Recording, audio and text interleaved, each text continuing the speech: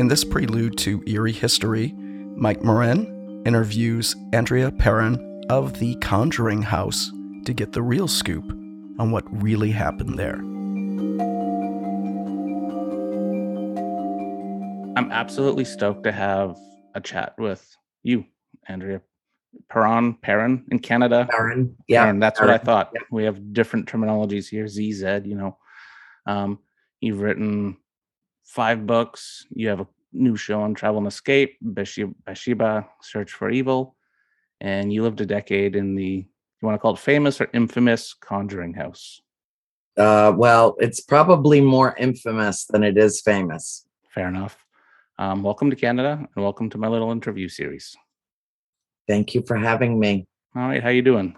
I love my people north of the border. I truly do. Awesome. One of my favorite memories is of going to Quebec City for the first time. And I was so blown away by its beauty and its grandeur. And there's so much more of Canada to explore.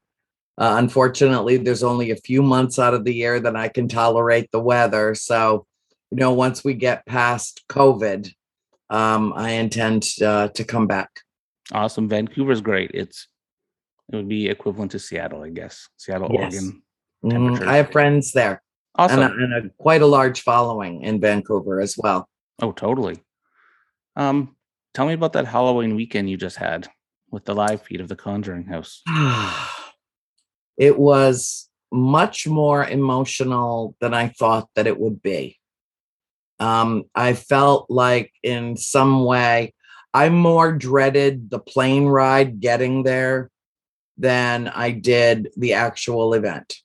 Honestly, I knew that while I was in Rhode Island, that I would see a lot of my friends and followers.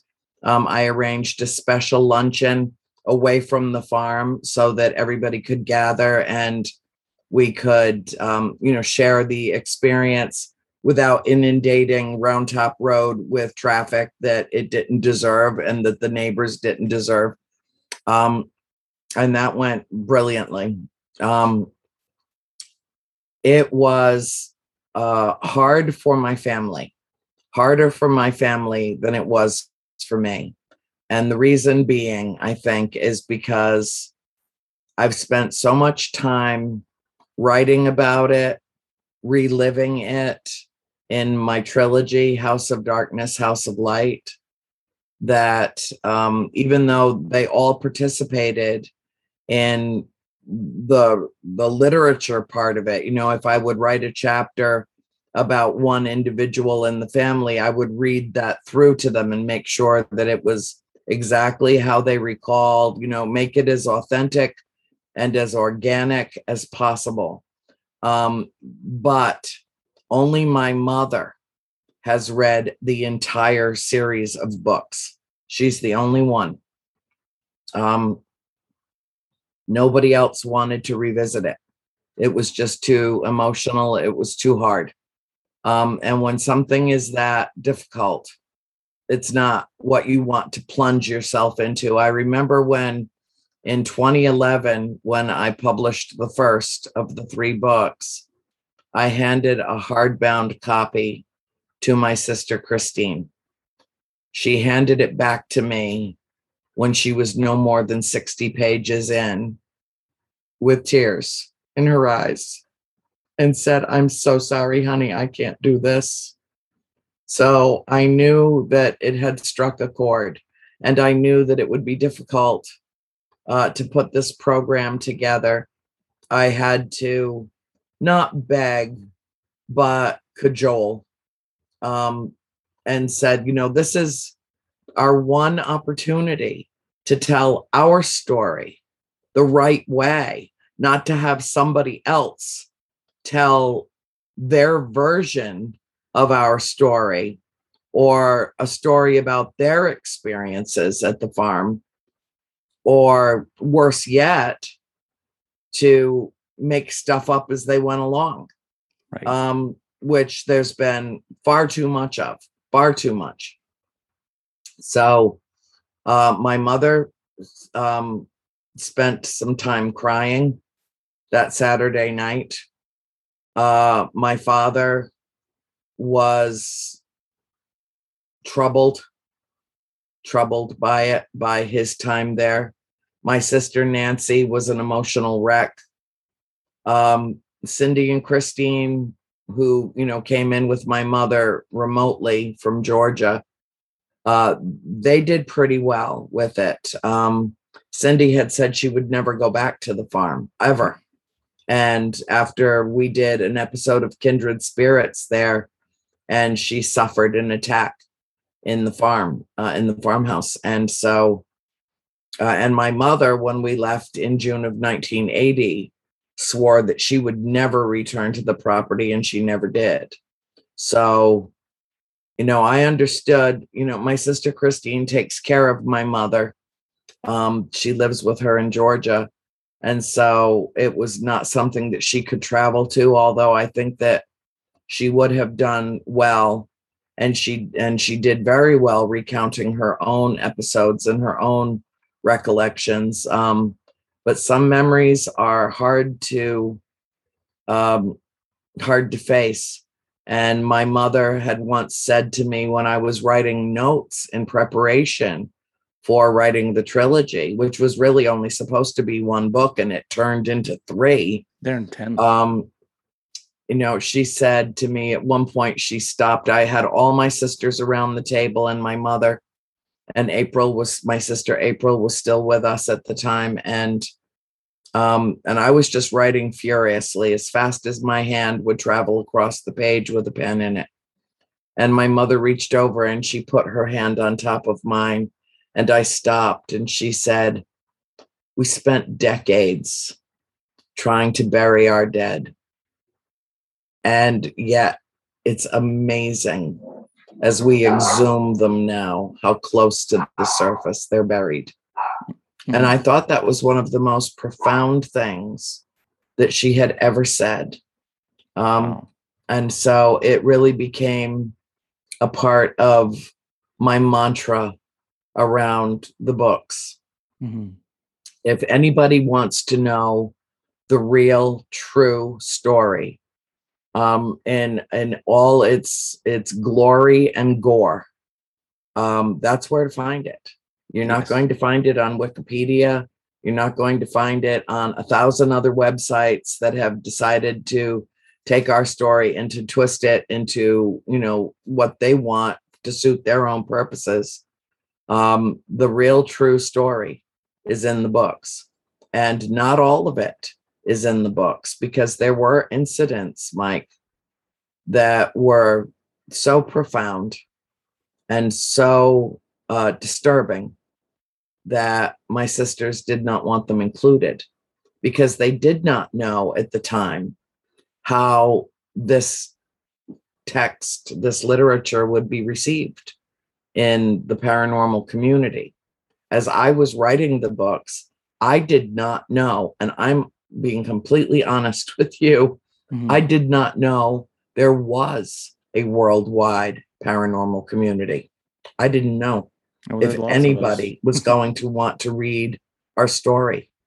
And I published the first book 3 years before The Conjuring came out.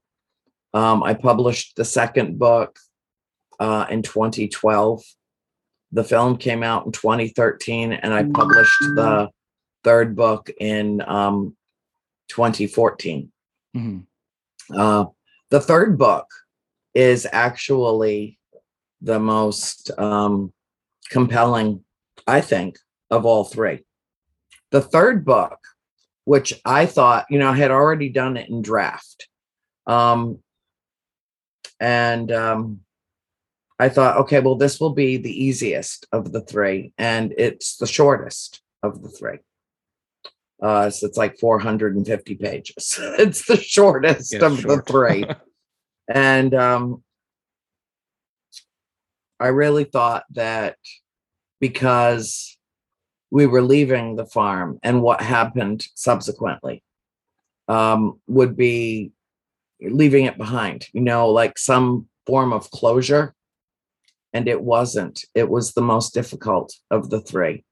because as I realized, speaking with every member of my family, all of whom were living at the time, my baby sister April passed away in 2017. Oh, I'm so glad she got to see her story come out into the world before she passed away tragically.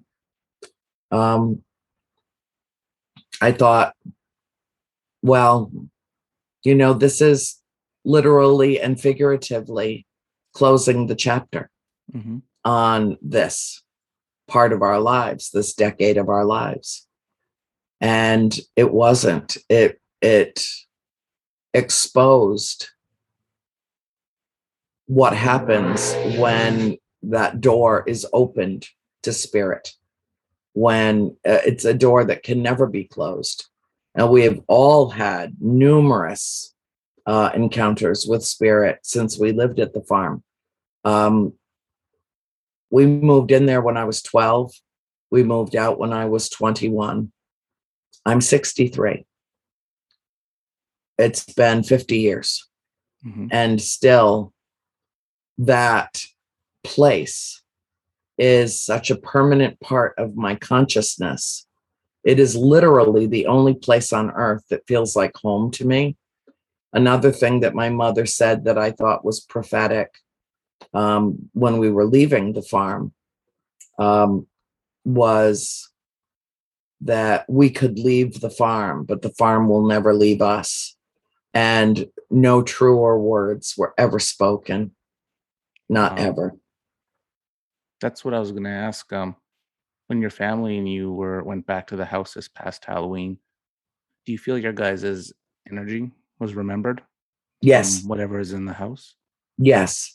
But I also know that the spirit activity in the house was muted because there was an army of tech people, camera crew everywhere, cameras, ISO cameras everywhere in every room except the bathroom. I hope they weren't in the bathroom. And they didn't like all the activity. It was disconcerting to them. It's always disconcerting to them. And I knew where they were. At one point, the spirit that loved my father so much, who he thinks is Mrs. Arnold, Mrs. John Arnold, did make contact, physical contact with him, but she came to him.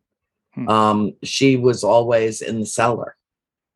He went down the third and last night of the live stream and he felt nothing. And yet, while he was down there, he stumbled on the stairs going down and he fell, which was extremely upsetting to everyone that was involved with the production, because I had said weeks in advance, someone needs to be directly in front of him. Someone needs to be directly behind him to catch him if he falls. Those stairs are treacherous. They are dark. He has glaucoma and he's 86 years old. So he must be protected at all costs. He must be protected. And yet, in spite of that, he fell. Oh no.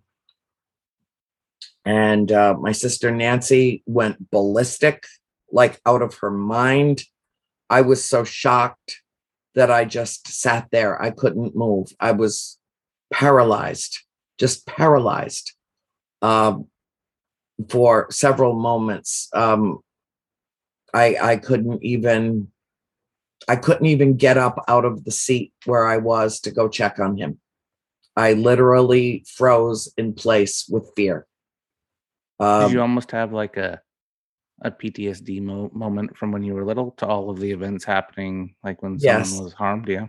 Yeah. Plus, it was very difficult too, because one of the producers suggested to my family that we recreate the seance that almost claimed my mother's life.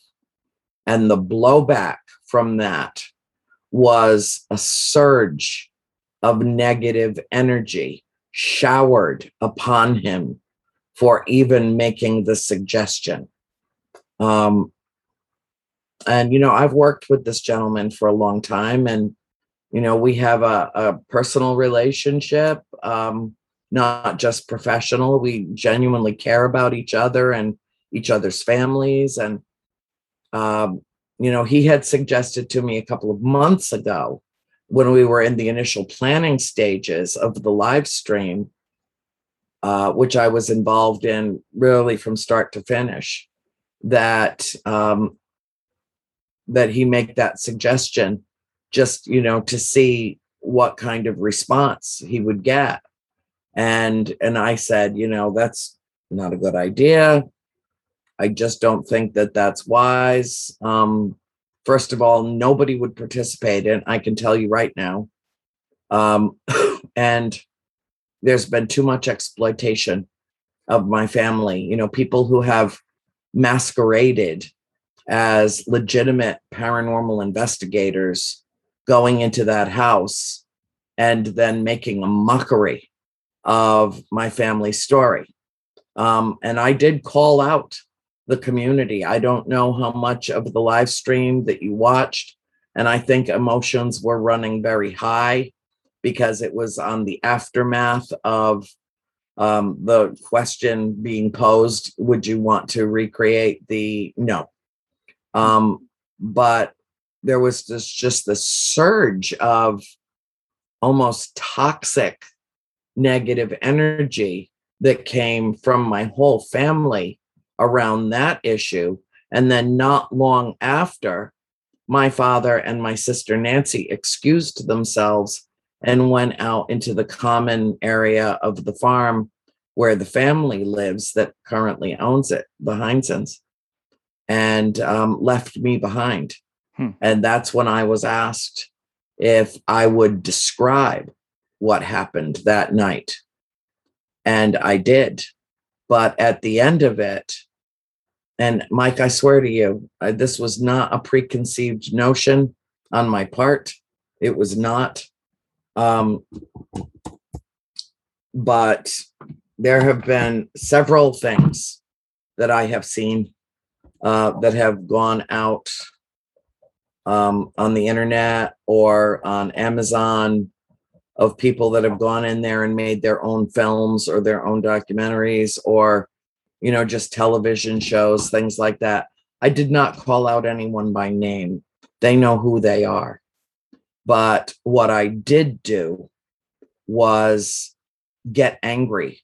And I am a person who gets angry about, maybe once a decade, right, where I just really get out of her way. She's out of her mind.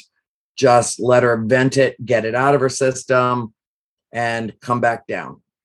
And it takes a lot to push me to that point. And I was pushed. Wow. And I felt like I needed to say something to the entire paranormal community. And at that moment, I believe I was told later that we had approximately 180,000 live viewers. Wow. When this spilled out of me. And basically I said, you don't get to do this. You don't get to behave this way. You don't get to falsify any kind of manifestation. You don't get to pretend you're possessed. You don't get to exploit my family or especially my mother's pain. And woe be unto you. Wow. If you do. And so I'm sure it shocked a lot of people because they're used to me, they're used to just me, Annie. Because it's you living your life. Like, this is you rehashing old wounds, so to speak. Yeah. Reopening them, gouging them open. Yeah. These are things that never healed. They might have a well-developed scab, but they were ripped off 100% that weekend. Yeah, they were ripped off, and there was the gaping wound, and out of it came my utter contempt for people who care to exploit my family's pain and our story for their own fame and fortune, or, moment of 15 minutes of whatever, no, they don't get to do it. And if they do it, they're going to have to deal with me. Right. So I called the community out and basically said, I expect people to comport themselves as adults, who take this seriously, who are compassionate and passionate about working in this field, who find it anathema to fake evidence, who are in it for all the right reasons. And if you're not, it will come back to haunt you. And so that's where I went during the final hours of the live stream. I did some investigating. I normally don't, Mike. I'm sure you know me well enough to know that I don't even feel like I need to investigate anything. To me, I understand why other people want to, and the fascination, the curiosity, all of that, the history, the mystery, I get it. But for me, it feels almost like a waste of my time. I'm looking for something I already know exists. Right. So what's the point of that? Yeah, fair enough. That does lead me to my next question, though, with what we were just talking about. Like, I'll use me as examples, kind of quick story. I've investigated a location a couple times a year for the past 5 years. Sometimes sometimes we get no evidence. Sometimes we get some evidence, right? I kind of view it like, you can view it almost like fishing. You go to the river. Sometimes you get a fish. Sometimes you don't. Now, that being said, sometimes you get more than you bargain for. Like, there was one time where I view myself as a very respectful investigator. I go with the history and I try and talk. I go with that. Like, all the knowledge I have, I never try to conjure things up or call things out, because that's disrespectful. But I was trying to talk to one of the previous homeowners that's now allegedly a spirit of the house. And I got choked. Like, I felt a hand on me choke. That was a rude awakening for me, because it scared the shit out of me. Yeah. Because you can't control it. You feel that, and you can't control it. You can't rip it off you. You can't. It's just, you're at their mercy. So I went outside. You feel like you're dancing with the devil. Yep, I know. Exactly. And because, obviously, you, if anyone, would know, you can't describe that feeling of the hand. Like, what a human hand feels like. But when it's a hand from the other side, it's petrifying to have that happen. So, that being said, what are your thoughts on the amount of, because we just kind of talked about this, about the paranormal teams, the traffic coming through the house, that say it's just a house? Or do you feel that they're actually playing with fire, especially if you're being disrespectful doing so? I would say more the latter than the former. Right. I understand both sides. I flipped that coin back and forth and back and forth. The previous owner and I had a falling out so bad that I lost access to the house for 6+ years. Wow. Our story never changed. Let it just, be said and be out there that our story is probably, if not the most well-documented, certainly one of the most well-documented hauntings in history. And our story has remained completely and entirely consistent for more than 50 years. The previous owner wanted desperately to have a famous haunted house.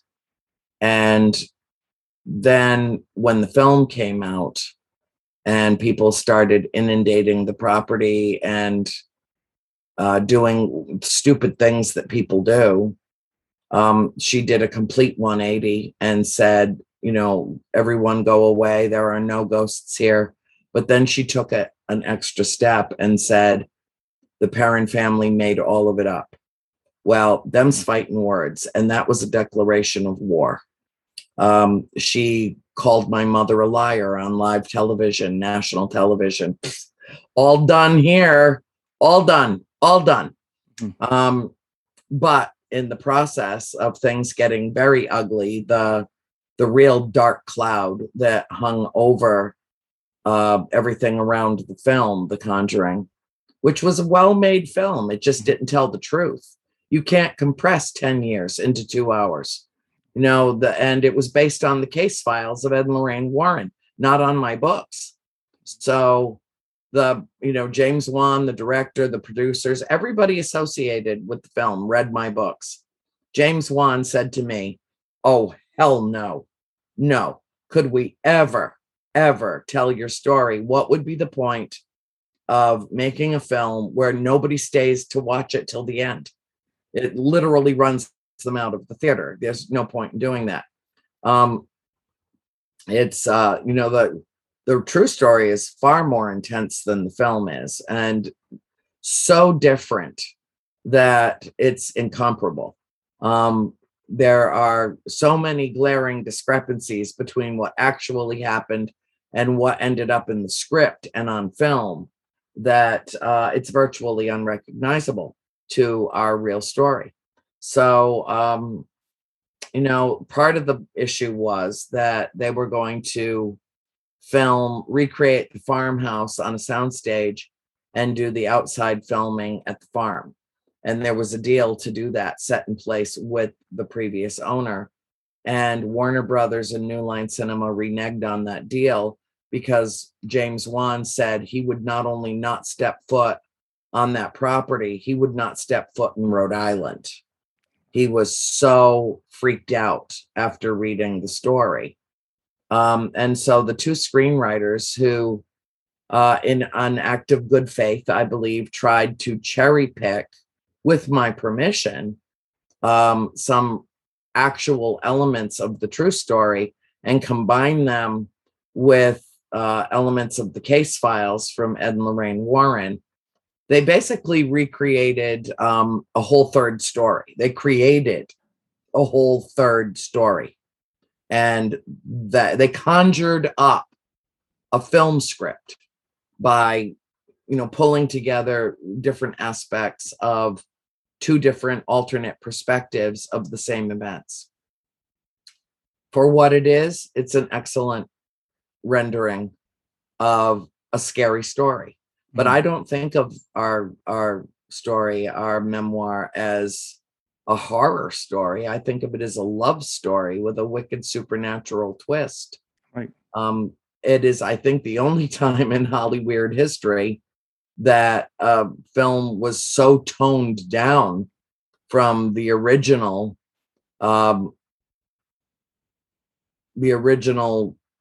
documentation behind it, that it's literally unrecognizable. I mean, when people read my books, they're like, "What does this have to do with The Conjuring?" I'm like, well, not much. But I'm really grateful for The Conjuring too, because had it not been for that blockbuster feature film, my real true family collective memoir would most likely just be languishing in obscurity rather than being the top selling paranormal book of all time. Mm-hmm. So, other than A Christmas Carol by Charles Dickens, I'm keeping pretty good company, if I'm up there. And so I am grateful for everybody that worked on the film and put their whole heart and soul into it, well aware that as they were making it, my entire family was alive and was going to see it. Mm-hmm. They wanted to honor us the best way that they could. James Wan didn't even know what to make of it at first, because the Warrens had never been allowed. My mother would not allow them to write a book about what happened to us or their experiences about it or anything. When we parted ways with the Warrens, it wasn't pleasant at all. Mm-hmm. And of course, it was made in the film to look like they moved in, and there was an exorcism, which Ed would never have conducted an exorcism. He was a devout Roman Catholic. He was the only layman on the planet that was trained in the ritual of exorcism to assist with one, not to conduct one. Mm-hmm. That was to be left to the priests who did that. My mother was not possessed. Some people would argue the point that she was briefly possessed by something not of this world. I think there's an argument to make there. But I perceive what happened to my mom the night of the seance to be an attack, Right. one that she barely survived. And I know that whatever attacked my mother had all the power that it could have ever needed to claim her life. It did not want to kill her. It Mhm. wanted to make its presence known to the Warrens, and it did so very dramatically. But when they left the house that night, they did not even know if my mother was dead or alive.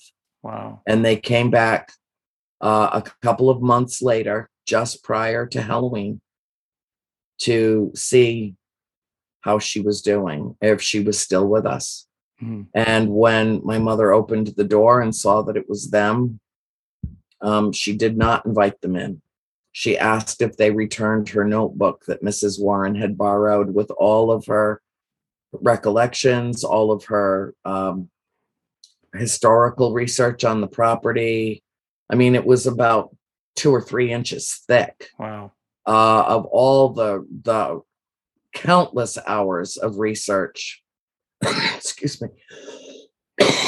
It's allergy season in Oh Florida. God, same here. I don't know what's Oh. wrong with 2021 allergies. I Oh. can't. I don't just can't even. I mean, who can live on Mucinex? Oh my God. Yeah, me too. But it was when Mrs. Warren, after having sworn to her that she would borrow it, Xerox everything in it, and return it to her, failed to do so.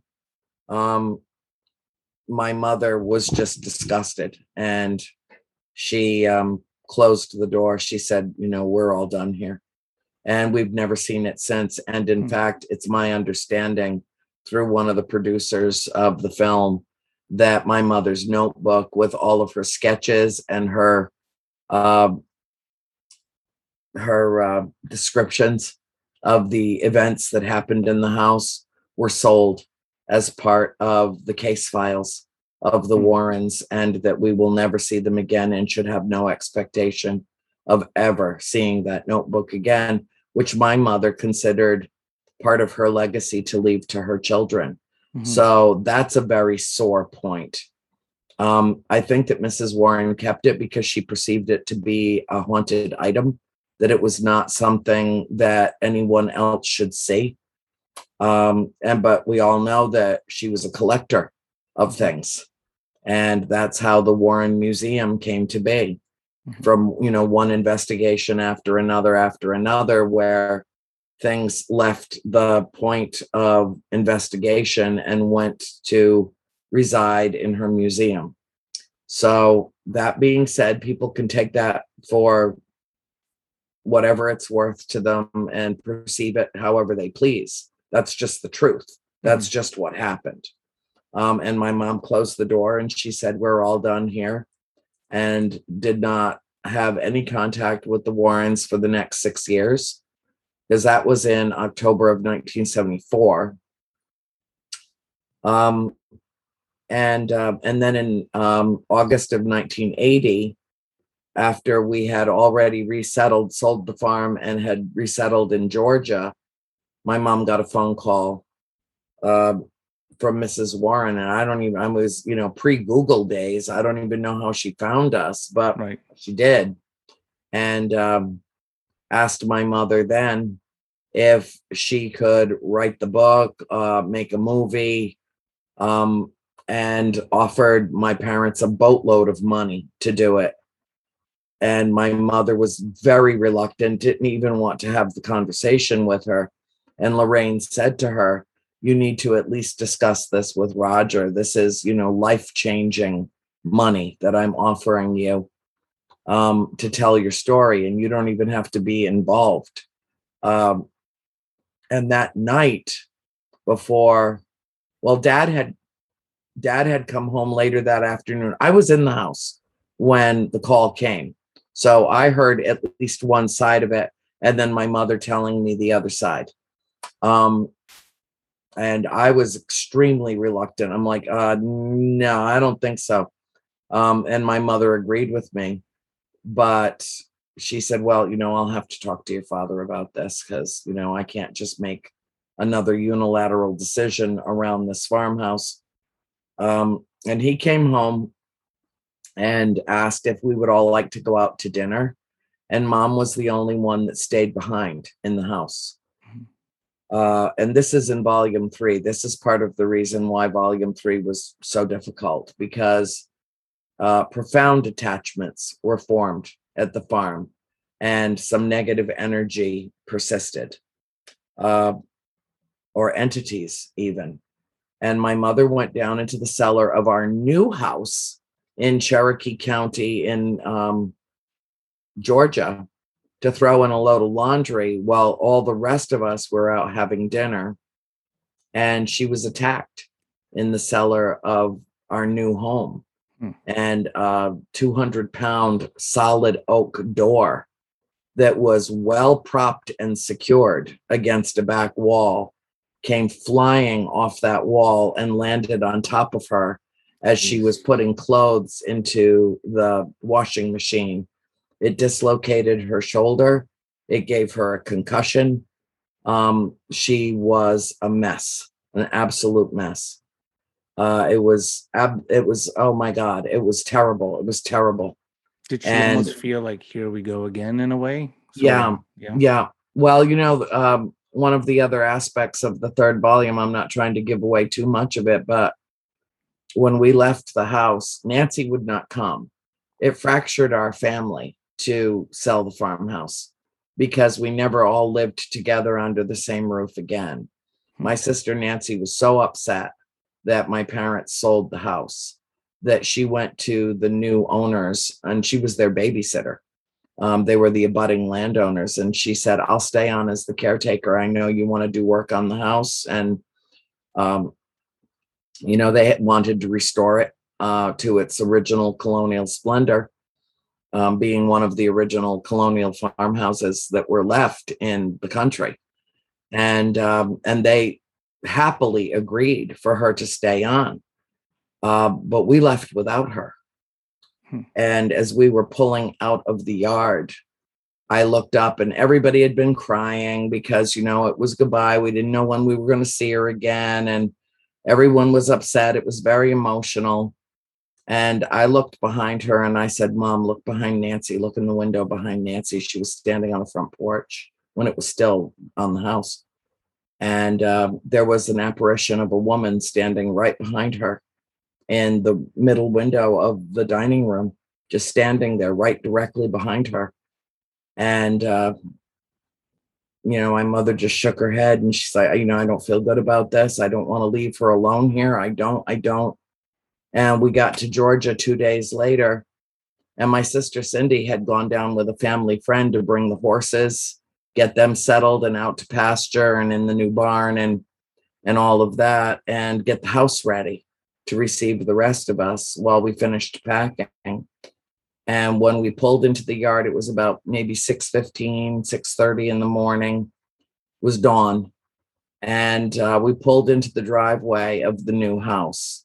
And that same apparition was standing behind my sister Cindy. Wow.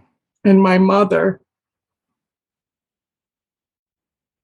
just gasped. And she said, this isn't over. This will never be over. Oh, no. And she was right. This will never be over. So I don't think that anybody that's, watching today should ever expect to see another live stream with my family from the farm. That was the one and only time that will happen. My mother has said never again. Everybody in the family has said never again. And I respect that. I will adhere to it. I won't ever ask. That was a one-shot deal. And it was more than I anticipated in terms of the emotional disruption that it caused for my dear family. I won't ever put my mother in a situation again where she feels challenged in the way that she felt challenged. She stepped up and she told her stories, and people, by hundreds of thousands of people, heard right from her. And she is a very elusive creature, very much prone to solitude, never in the public eye. Rarely has she done any kind of an interview of any sort. The only time anybody's ever seen her in an interview was back in 2015. She agreed very reluctantly to do an interview for Paranormal Witness. And they kept her for 6 hours. And I think she was in the show for 5 minutes. Wow. And she said, nope. I mean, what she gave them was gold. And it all ended up on the cutting room floor. And she said, my time on earth is too precious and valuable to me. If they did not consider my story worthy of telling, I don't intend to tell it again. Wow.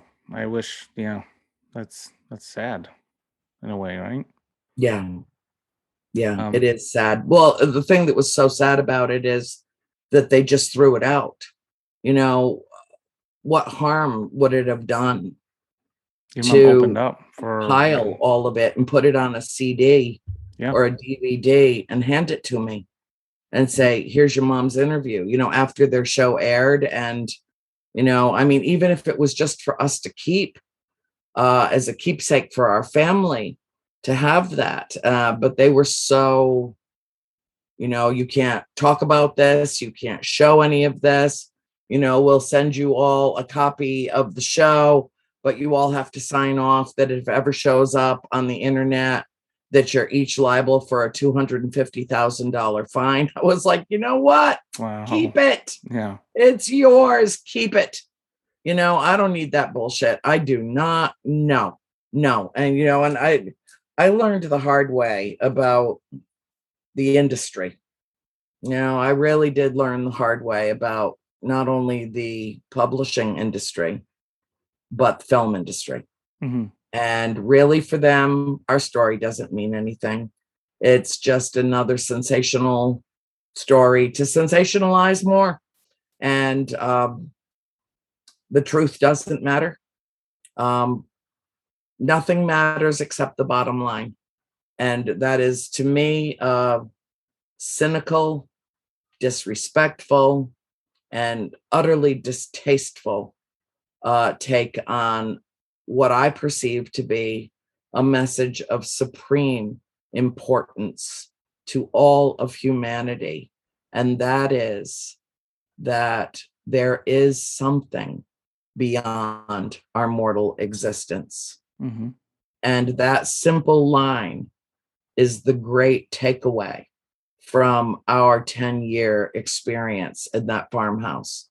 Each and every one of us experienced something so significant, so profound, so utterly life-altering, that it literally changed who each and every one of us was as an individual.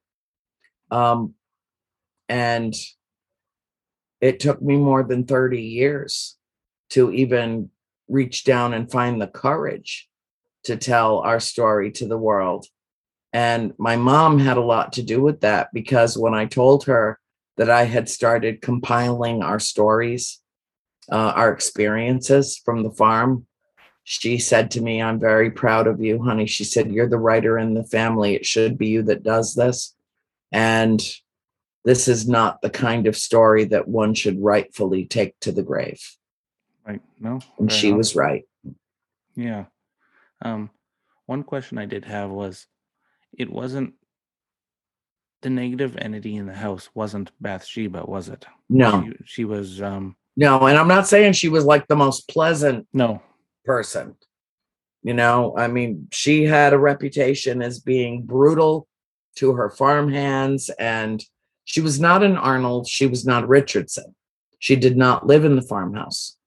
Um, she lived at the Sherman farm, which was from where the farm is, as the crow flies, about a mile away. But back in that time, there were only a few homesteads in the area, in that region of the state. And so, of course, everybody, I'm sure, knew each other. It was also pre-Facebook. And so there are many elements of her life and her story that we will never know about. And that holds true for everyone else that ever lived or died in that farm, or on the property, or, on the premises, or whatever. We don't know. We're never going to know. To me, it doesn't matter who they were in life. That they still are in afterlife is what matters. That's what matters.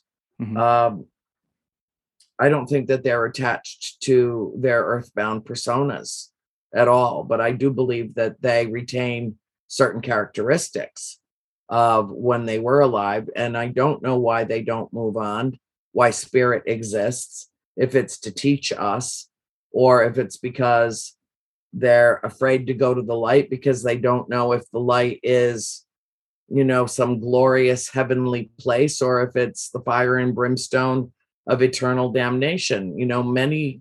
Many documented hauntings have had to do with people who either died so suddenly or tragically that they didn't seem to know they were dead, or they took their own lives, which is not only frowned upon now, but 200-300 years ago, that was considered the most mortal of sins.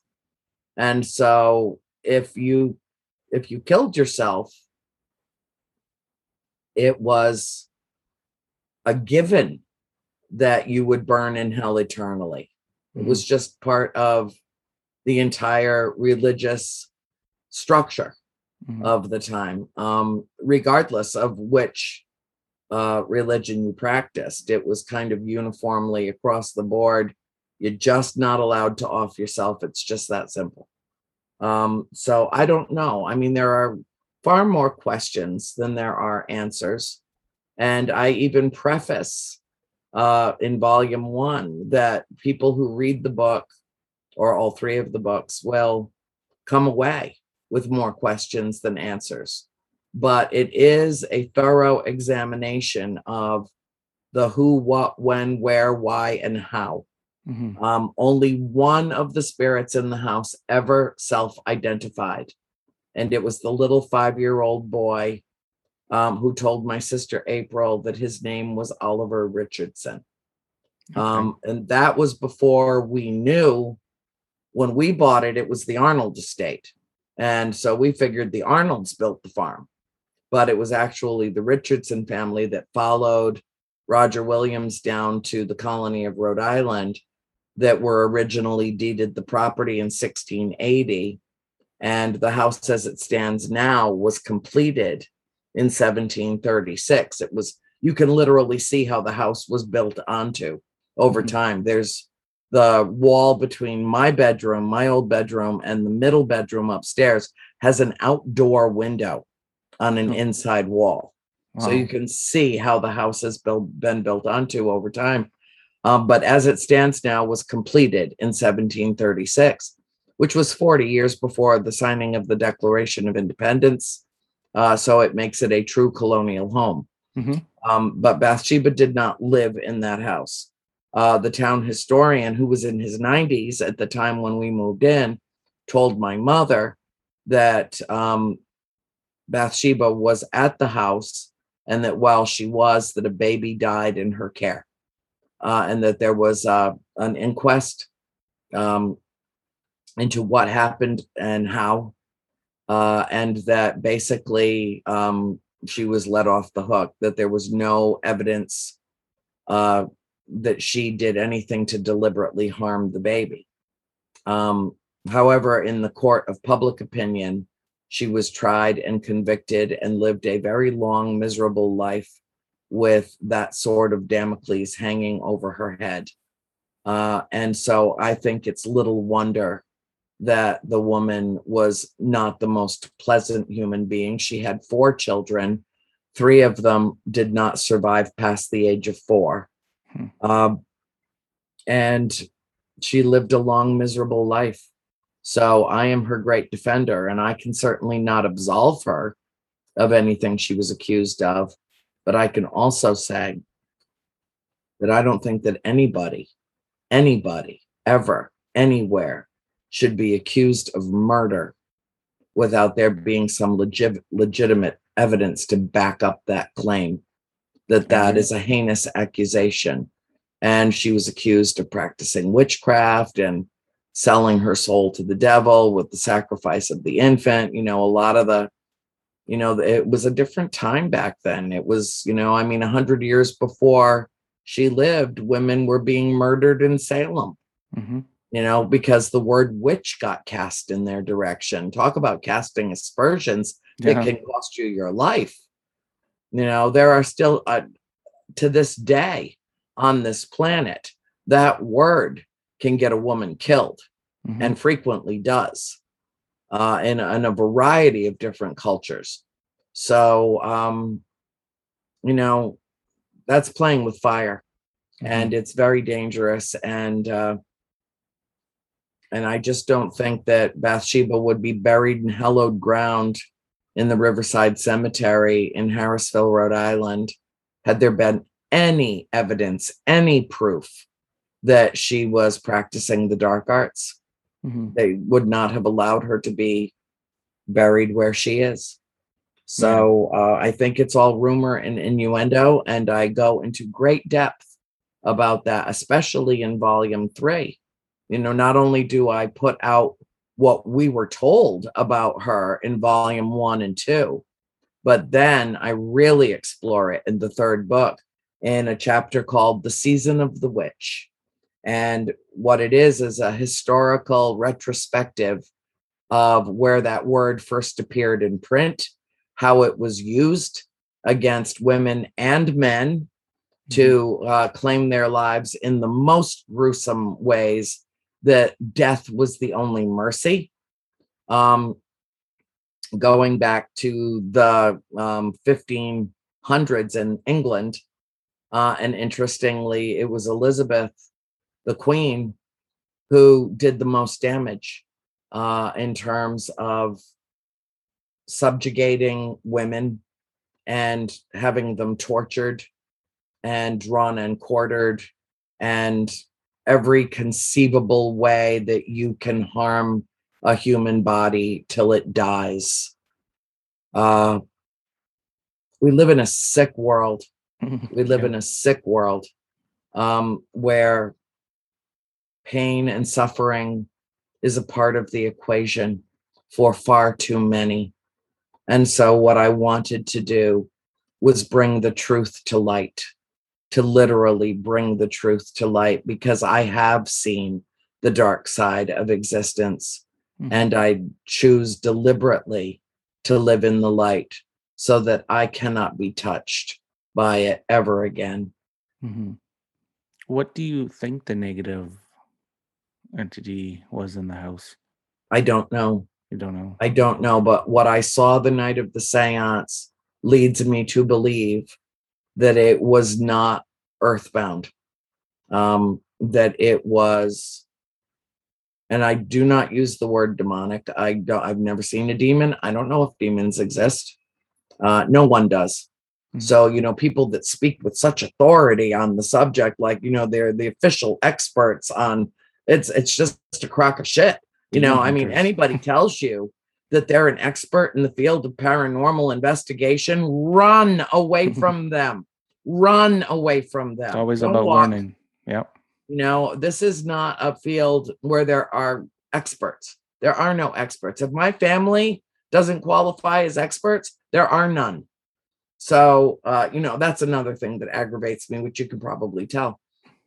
It's just disingenuous at best. It's living in bad faith, and trying to, claim some air of authority that simply does not exist.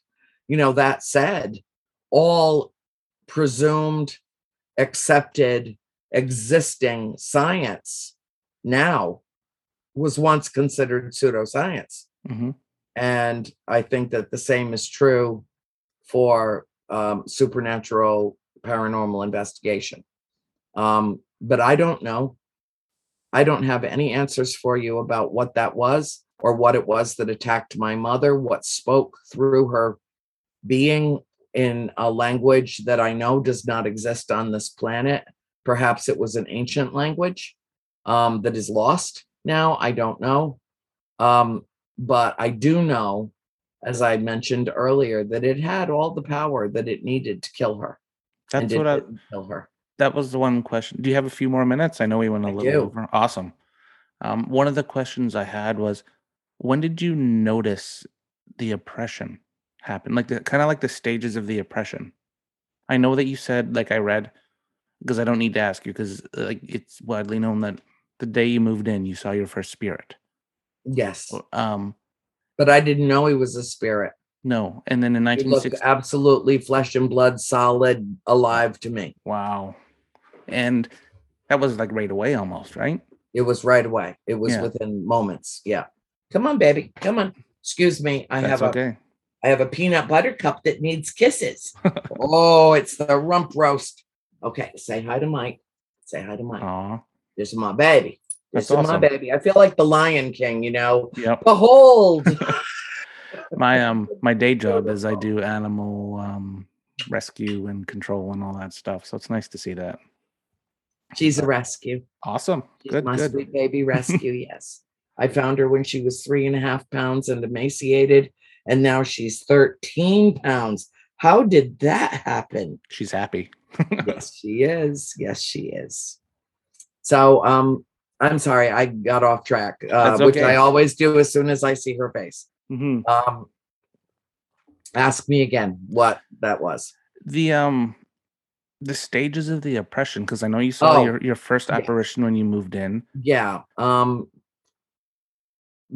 think we were probably a good couple of years in before we started noticing that Mom was different, that things were, and she had made a connection with a local woman named Fran Cedarback. And they were both, you know, her family lived in a haunted house in Chepachet. So they had that in common, and they could talk without feeling, like they were in any way being judged. They could speak very openly. But they would also go shopping at antique shops, and they would buy vintage clothing, and they seemed so drawn to like the 17th and 18th centuries. But then we noticed that my mother's voice started to change, and it seemed much higher pitched. It was strange. It was very strange. It was a very gradual progression, but it was happening. And she was more and more depressed. She was shrinking away. She was not eating properly. She was trying to live on coffee and cigarettes, which, take my word for it, cannot be done. Yeah, it was gradual. But it was Mrs. Warren that identified Bathsheba as the malignant spirit in the house, knowing nothing of the history of the house. But then she blamed everything on her. Everything on her. That was the misjudgment of the seance too, right? I certainly think so. Well, if Mrs. Warren was so absolutely certain that Bathsheba Sherman was the offending spirit in the house, then why would you bring a medium and a priest into the house to throw open wide the doors to the netherworld to determine who the offending spirit was if you were so certain who it was? In retrospect, it is safe to say and accurate to say that big mistakes were made. I don't believe in my heart that the Warrens did anything malicious. I don't. I think that they truly wanted to help our family, and that they were in over their heads. And in fact, Mrs. Warren did admit that to me in 2013 when I spent a weekend with her out in California with the fear-based carbon units at Warner Brothers and New Line Cinema, who were afraid to tell the real story. She admitted that from the moment they crossed the threshold, they walked into something that they were not prepared for. And even Ed, prior to his death, went on the record saying that the Perron family haunting was, in his own words, the most intense, most compelling, most disturbing, and most significant of all the paranormal investigations that he and Lorraine ever conducted, which is why it turned out to be the first film in the series. But it's also what confused James Wan, because he is an aficionado of the paranormal and particularly well-versed in Warren cases. And he had never heard of our story.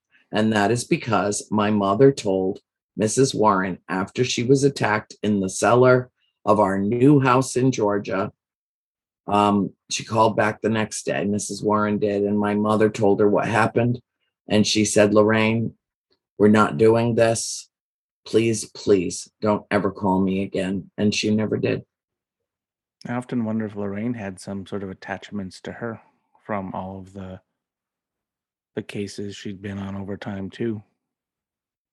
I think that if attachments really do form, and I think that that's absolutely plausible and conceivable, that spirit attaches to certain individuals, that yes, absolutely, especially considering how deeply immersed she was in terms of the field.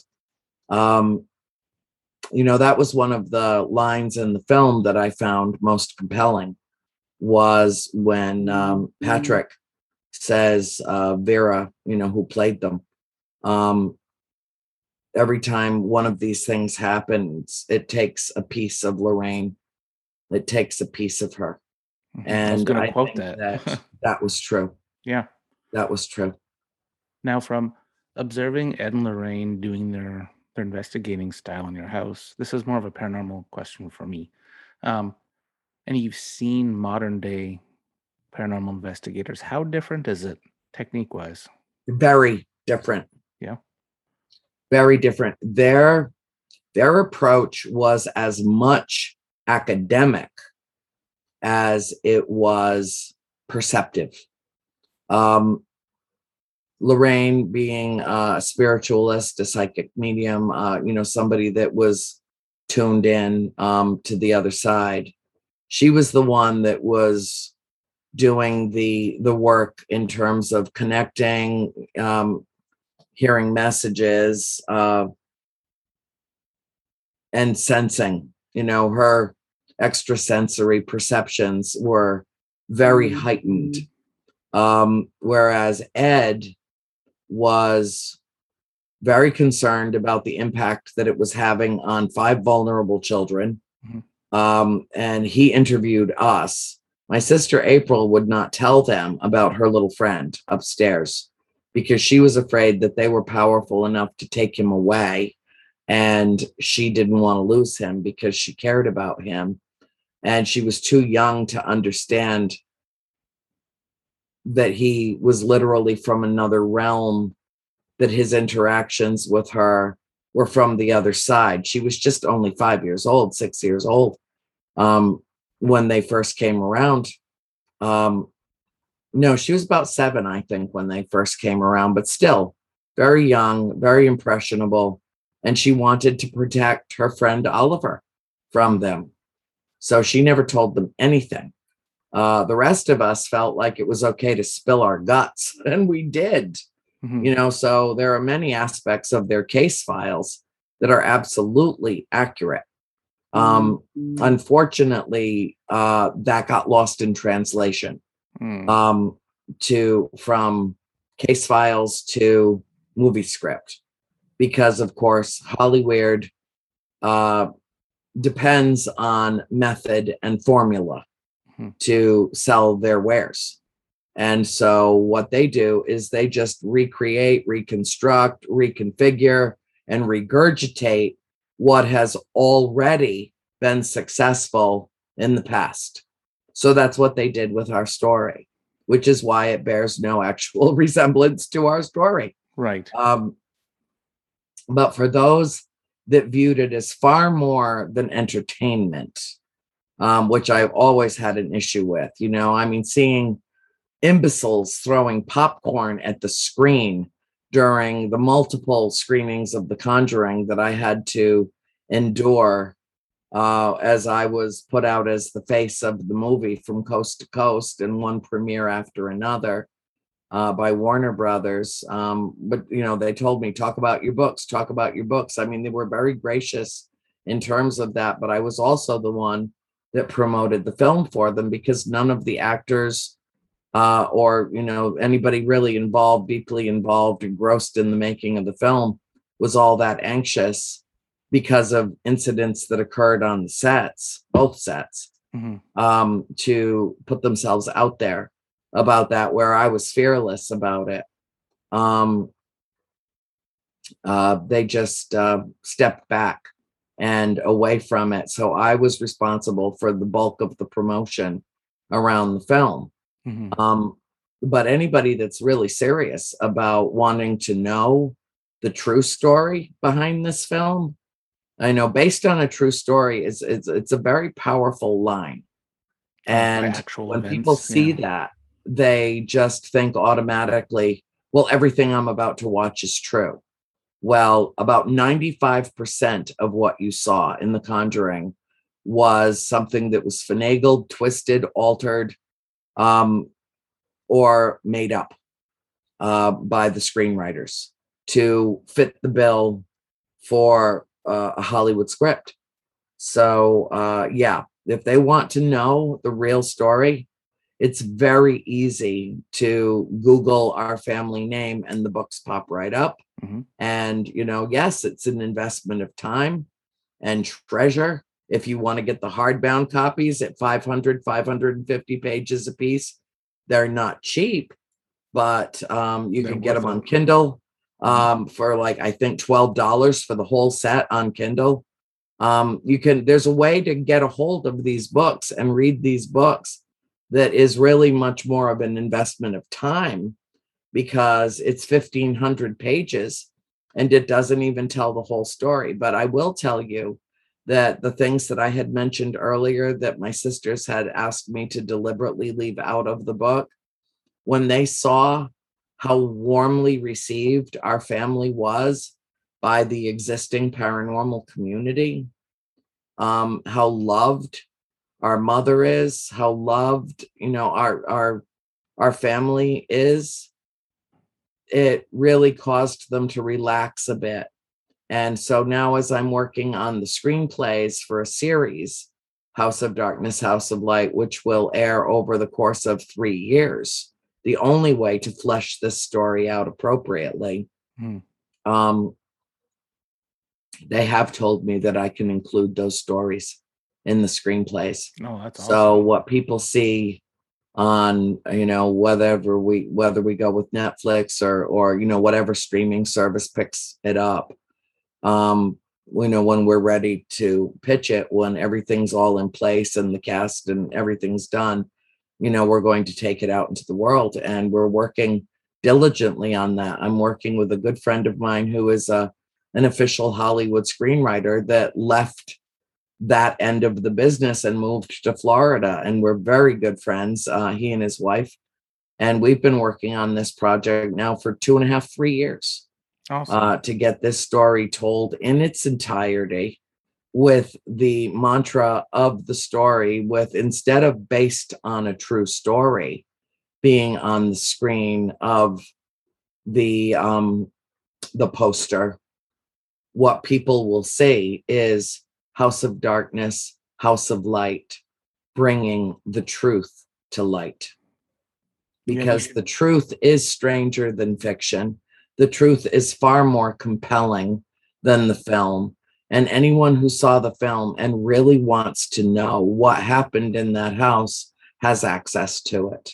But to put it on film, to bring it out where it literally extrapolates the entire story out over the course of 3 seasons, 3 sets of kids, because we grew up in that house. You know, April looked a lot different at 15 than she did when she was 5. I was a lot different at 21 than I was at 12. We understand that each season's going to have kind of a matching group of female actors to play us. But that there's a certain cohesion. You know, that's where a really good casting director comes in. And I've got one. But, you know, I think it's important to tell this story in a way that touches millions of lives and opens people's eyes to the fact that it is not ashes to ashes, dust to dust, that we are, from the moment of birth to the moment of death, we are in transition. And when we die, our energy assumes another form.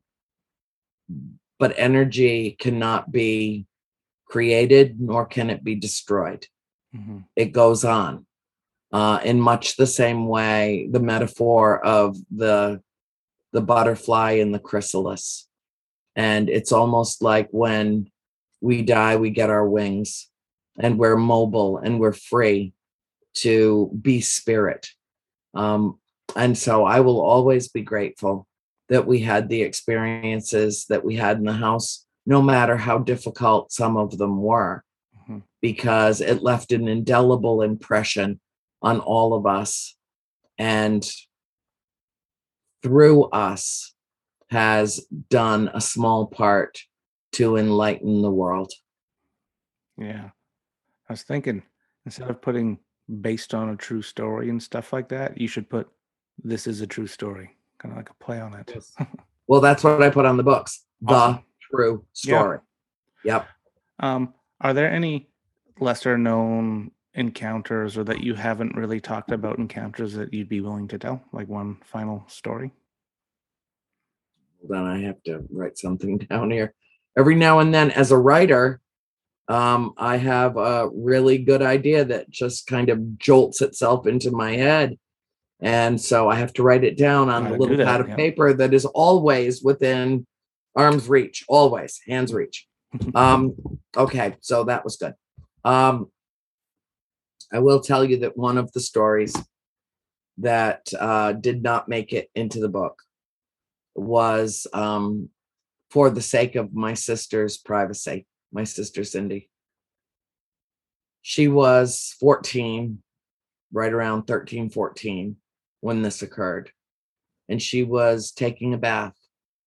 And she was just washing her hair and in the bathtub. And all of a sudden, some incredible force pushed her on her chest down under the water and held her there as she beat furiously on the sides of the tub with her fists and kicked furiously with her feet and fought and fought and fought to come up above the water. My sister April was in the kitchen while this was happening. April did not hear anything that was going on in the bathroom, but something told her that there was an emergency. And you will find throughout the course of the reading of the books, there's awful lot of telepathic communication that goes on in my family. And she just knew that there was something very, very wrong. And she went bolting into the bathroom, and she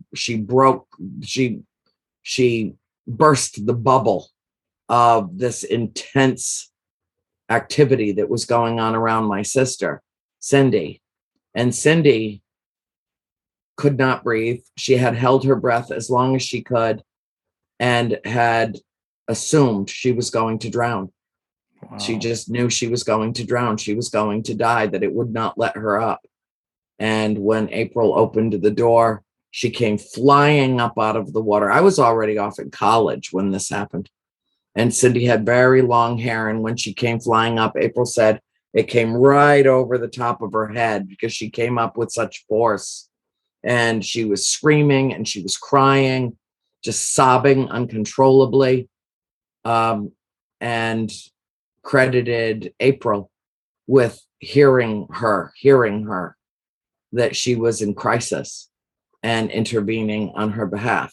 Now, if this is going to be included, which I intend for it to be, those people, I will be in complete charge of however this goes out into the world, whether it is beautifully done or it's a total cluster, which it will not be. I will not allow that.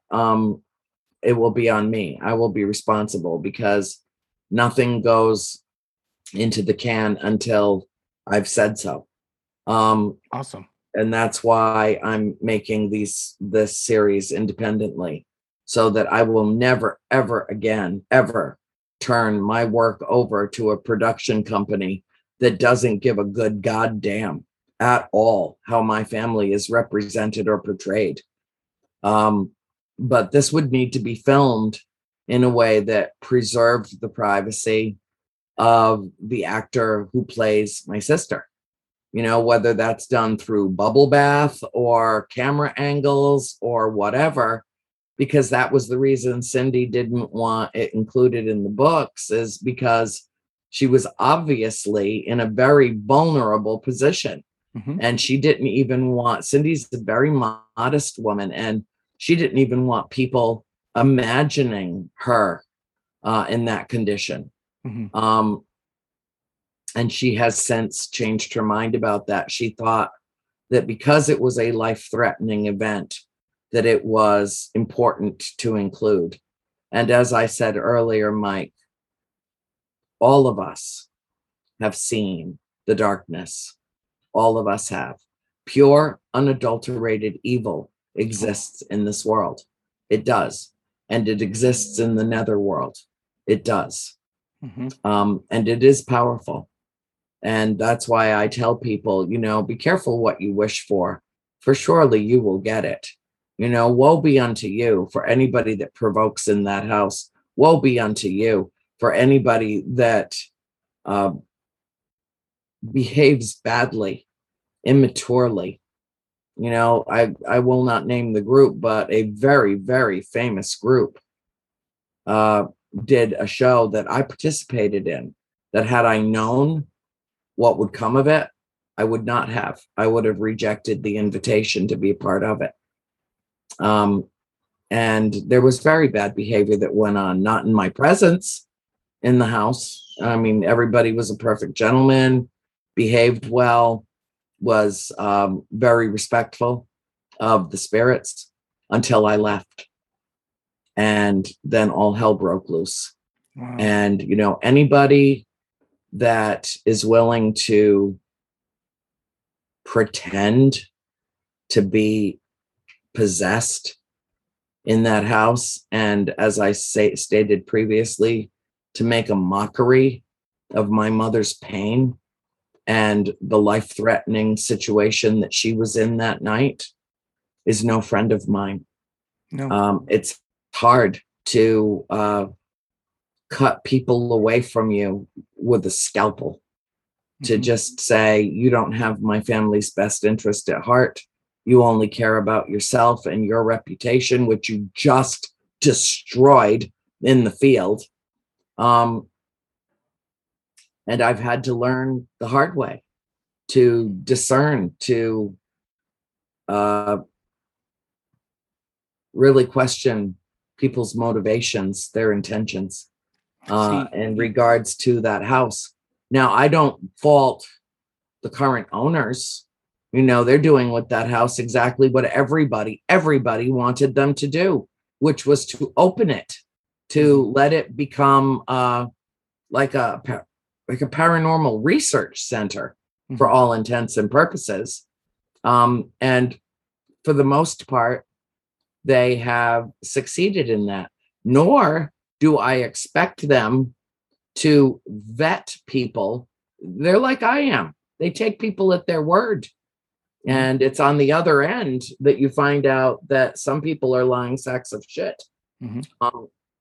But I'm sorry to swear. Hey, we don't edit this. I've already sworn twice on this, so we're good. Okay, good. I'm sorry. It just kind of blah. It just comes out. But I totally get your frustration, because one of the things I thrive on being a paranormal investigator is not going in for the scare, not going in for the right, for that knee-jerk reaction. I don't like that. I consider myself a researcher. If watching, like, I've seen probably every episode of In the Conjuring House, and I scratch my head. I'm like, why are you doing? And I'll think, why are you doing that?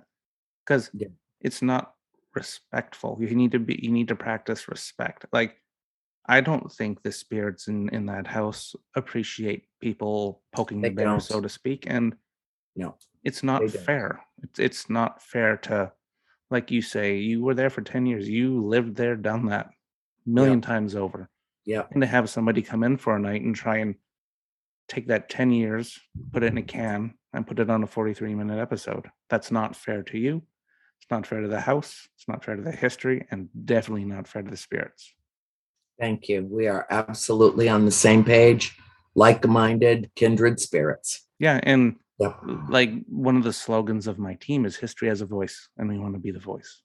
Yeah, like that's how it is. It upsets me when people expose or use locations. I call it like a circus sideshow. They're not circus animals. They were once alive, living, breathing people.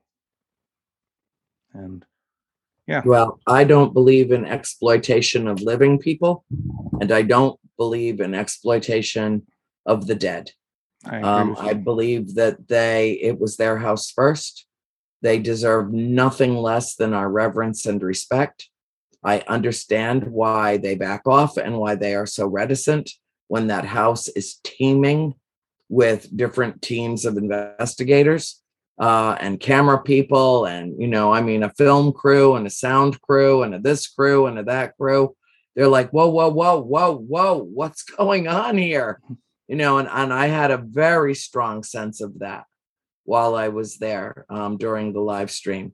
That house, believe it or not, even though we did not accumulate a boatload of obvious evidence, that house was supremely active that weekend. But it was active on an entirely different level.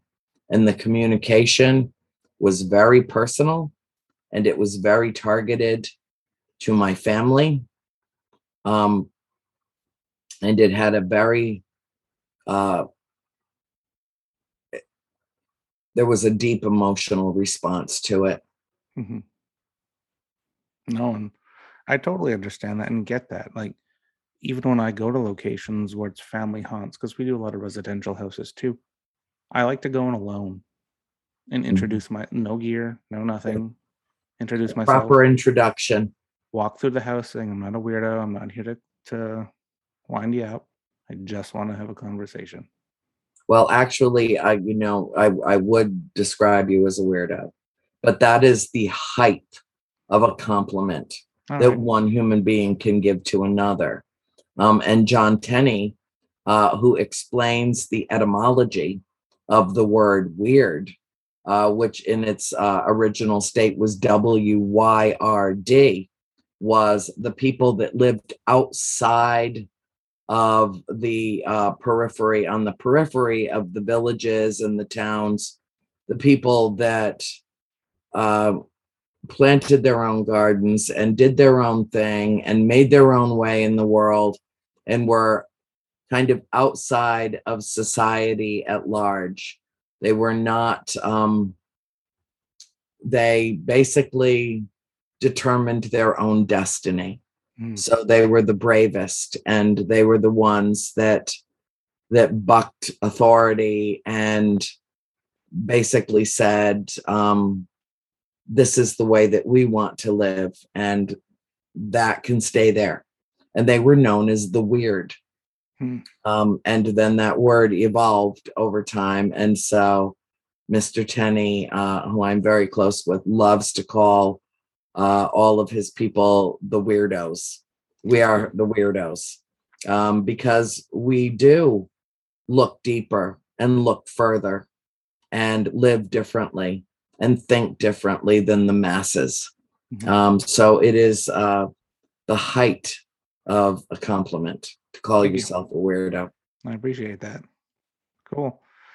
All right. Wow, we're double our time. I said we really went into it. It was a good conversation. I really enjoyed talking to you. Um, Likewise.